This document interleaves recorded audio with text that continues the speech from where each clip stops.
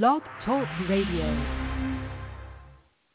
Hi there, I'm Mary Eileen Williams at Feisty Side of 50 Radio, and this show is a celebration of baby boomers who are embracing life as we grow older.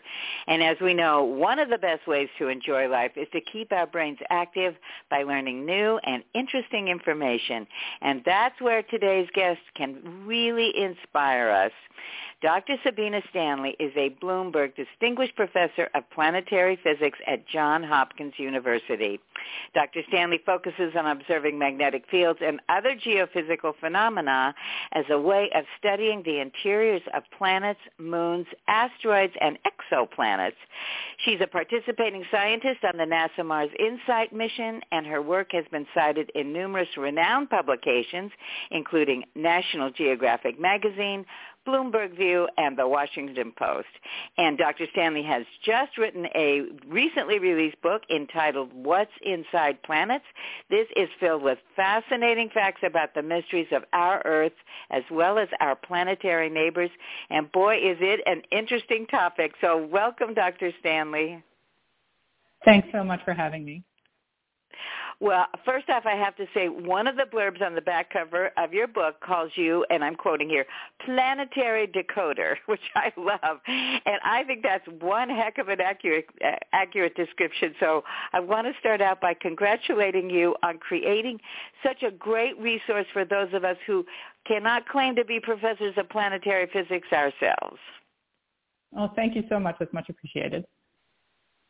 Well, really, I mean, the book does, you go into the mysteries of our Earth, our planetary neighbors. But before we get into the book itself, first, I would like to ask you to start out by explaining the word I used in the intro. What the heck is an exoplanet? Great question. So we're used to the planets that are in our solar system, which orbit around our star, the sun. But there are so many other stars out there, and beginning in about the 1990s, we started discovering planets orbiting other stars. So we call those planets exoplanets to say that they're not in our solar system orbiting our sun, they're orbiting some other star. Ah, that does explain it, yes. So obviously, you know your stuff. You've written this amazing book, and you've also been quite, you're highly acclaimed and expert in your field. So what led you to, I don't know if you started as a college freshman, or what led you to want to become a planetary decoder? Yeah, great question. I like to think that this was all kind of the result of how I grew up. So I actually grew up in an impact crater. So it's a town called Sudbury, Ontario in Canada. And about 1.8 billion years ago, a giant meteor hit the surface of the Earth at that location and created a huge hole. That created a giant melt pool, and all this stuff from the deeper part of Earth came to the surface. A lot of resources that we want to, for example, mine. And that was the beginning of the town of Sudbury. And so I actually grew up in a place that was basically screaming planetary science and the inside of the Earth, and it was all around me. And I didn't really know how significant the town was at the time from a planetary perspective, but I like to think that my subconscious somehow absorbed that and led me on this path. Wow! And then, so did you start studying it? I mean, in college as like a freshman, I guess you had to go through the general studies. But when did you decide I'm really going to? And I will say, delve into planets, because here's a little play on words. It must have opened up exciting worlds for you. Wasn't that a good one? And I mean that literally. That's amazing. That was amazing. It's interesting. I'm not someone that was growing up saying, ooh, I want to study planets all the time. I knew I kind of liked science and math. I was good at those. But I didn't really have any people in my life that were in those areas. I didn't know any college professors or anything. And so it kind of ended up being a scenario where I went to college thinking I wanted to do like fancy astrophysics, cosmology, black holes, right? I wanted to study black holes and dark matter and all this stuff. And then as I started learning about those things, I was realizing, everything there is really far away. I want something a little closer, something I can almost touch. And so planets just kind of ended up being this amazing intersection of really cool physics and science that I love, but also something that I could see with my eyes, right? The fact that you could look through a telescope and actually see Saturn and its rings, that to me was inspiring. Wow. Well, and talk about, inspiring. There is a lot of inspiring and rich information in this book. And unfortunately, with our time limits for the show here, we won't be able to touch on a lot of them. But you, as the researcher and writer of this fascinating book, are there some highlights that you want to make sure our audience knows about what you've discovered or what you and your fellow researchers have uncovered? Yeah, absolutely. I think one of the key messages I want people to take from the book is that, we live here on the surface of the Earth, and you look around and it's a pretty nice place. It's got a nice climate for us at the moment. Everything is fine. But everything that makes the surface of the Earth a nice place to live is that way because of stuff that's happening deeper inside the Earth. So we wouldn't have the wonderful environment we have here on the surface without the processes going on in our deep interior. So, for example, the magnetic field of Earth, which surrounds the planet and protects us from high-energy radiation particles that come from the sun, that magnetic field is actually created at the very center of the Earth in its iron core. So there's this real important process that's like 2,000 miles below our feet. And we'd never think of it except for the fact that it saves our existence on a daily basis. So that's kind of cool. Secondly, you think about water. We like water. We need water to survive. Most of the water that you see around us in the oceans, in the atmosphere, that all came from the deeper interior of the Earth as it was outgassed from volcanoes. So whenever volcanic eruptions occur, you get these volatile elements like water and gases that come out of the volcanoes, and they end up making the surface of the Earth the nice, pleasant place where we live now. Boy, yeah. I mean, that's what I said. This book is filled with interesting information like that. And speaking of water, you write about varieties of rain, diamond rain, iron snow, helium rain. Tell us a little bit about some of those phenomena. Yeah, it's great. Yeah, it's amazing to me when we're so used to materials behaving a certain way on the surface of the Earth, right? You think of water, and water is either liquid or it's a gas or it's solid and ice. But when you put a material in the conditions inside planets. So the deeper you go on a planet, the higher the pressure, the higher the temperature. Materials just behave completely differently. So we're used to helium, for example, being this lovely gas we put in our balloons, so as birthday party balloons here on Earth, right? If you put helium in the deep interior of a planet like Jupiter, for example, it actually becomes a rain that falls out of the sky as hydrogen, another gas we're used to here on Earth, actually becomes a metal. So it's just a completely different environment.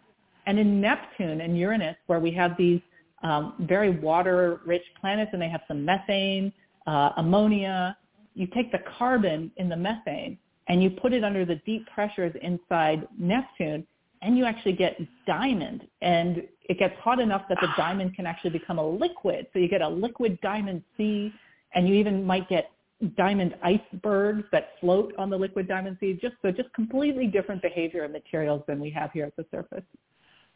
Oh my! See, I told everybody this is really fascinating stuff. But the one thing you kind of put a damper on, this old song. I forget which one of the singers from the '60s, Venus. But you call Venus an annoying planet, and why is that? Venus is just the worst planet. I'm going to just put that out there. It is the worst planet. I'm so mad at Venus. I can't even tell you. No, Venus is a lovely planet, but here's the problem. If you're someone like me who's been trying to figure out what goes on deep inside planets, Venus has basically said any clever method you come up with to study the interior of planets is not going to work on Venus. Nope, has zero interest in allowing that to happen. So I'll give you an example. One way that we learn about the interiors of planets is by looking at how their spin, so all the planets spin, that's why we have a day on Earth, and when the planet spins, it actually bulges at its center. So the equators of planets are usually fatter than the poles. And this bulginess, right, how bulgy a planet gets is completely dependent on the structure on the inside. So we've learned a lot about the Earth's interior and all the other planets' interiors by looking at their equatorial bulges, their fattiness at the center. But then you get to Venus, and Venus is rotating so slowly that it has no bulge. So we can't do that. Very frustrating. Then you think, let's use seismology. So on the surface of the Earth, we've learned a lot about the interior of the Earth by studying waves that travel through the Earth whenever we have an earthquake. So these are called seismic waves. And you're like, well, let's put seismometers on the surface of Venus. Unfortunately, the surface of Venus is so corrosive and a harmful environment that any instrumentation we put down there becomes not usable in a very short amount of time. So no seismology on the surface of Venus. And you start listing off every other cool method we've figured out to what goes on deep inside planets, and Venus just keeps saying, nope, not interested, not going to help you out there. So it's very annoying. Well, the goddess of love can be fickle, I guess. Exactly. Well, and I want to say, too, the book, is obviously a lot about science, and it's wonderful because as I mentioned, for those of us who did not take a lot of science in school or necessarily relate to it, it's filled with interesting information like what you've just cited. But one of my favorite aspects of the book is you get kind of personal, too. And as an example, would you share with our listeners how you equated using a sourdough starter in your kitchen to asteroids and comets? Yeah, absolutely. So I had this horrible experience. I think through the pandemic, I think a lot of people went on that craze of, hey, I'm going to become a sourdough bread maker. And I did the same thing. And, I nurtured my sourdough starter, which was named Hercule Poirot. And then one day I was leaving it in a cold oven to just kind of give it the right environment to grow. And unfortunately, my husband turned on the oven. And that was the end of our sourdough starter. But the reason it's important for planets is that, imagine you're going to bake something, bread, or even a cake. And you have this, then you get this baked cake, and you're like, what's it made of? What is in there? It's really helpful if you have a bunch of little bits of ingredients left all over the place, right? If I see that flour over there, maybe some of the chocolate sauce over there, I can be like, oh yeah, I know what's in this cake.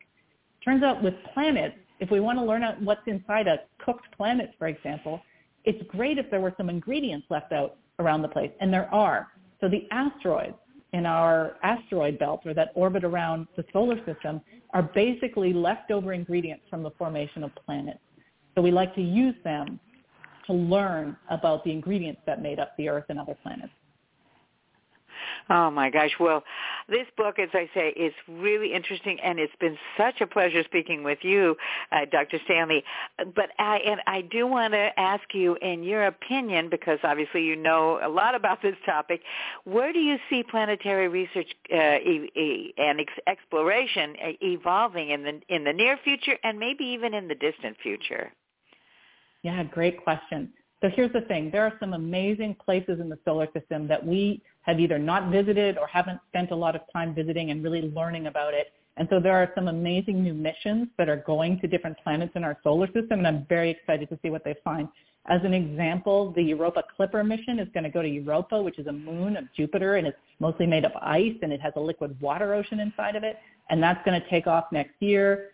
There's a mission called Dragonfly, which is going to go to another moon, a moon of Saturn, called Titan, which is the only other place in the solar system that actually has liquids flowing on the surface. It has rivers and lakes. Unfortunately, they're made out of methane and ethane instead of water, so it's a little bit of you don't want to go swimming there. But there are all these amazing places we're going to go investigate and learn, and every time we learn about another planet, we're really learning about Earth too.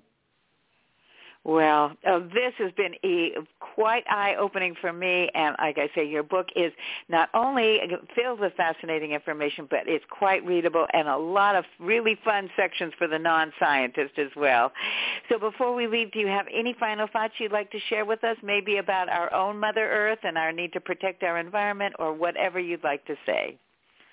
Yeah, absolutely. I think, a lot of people are right now, and I think of this too. We love to think of discovery out there and exploring out there, but we really also need to keep in mind how precious the conditions are on Earth right now for our survival, and we need to keep maintaining that because there is no other place out there that's like Earth. There's no place like home, and it's going to be really impossible to change any other planet into Earth. So let's keep care of our planet.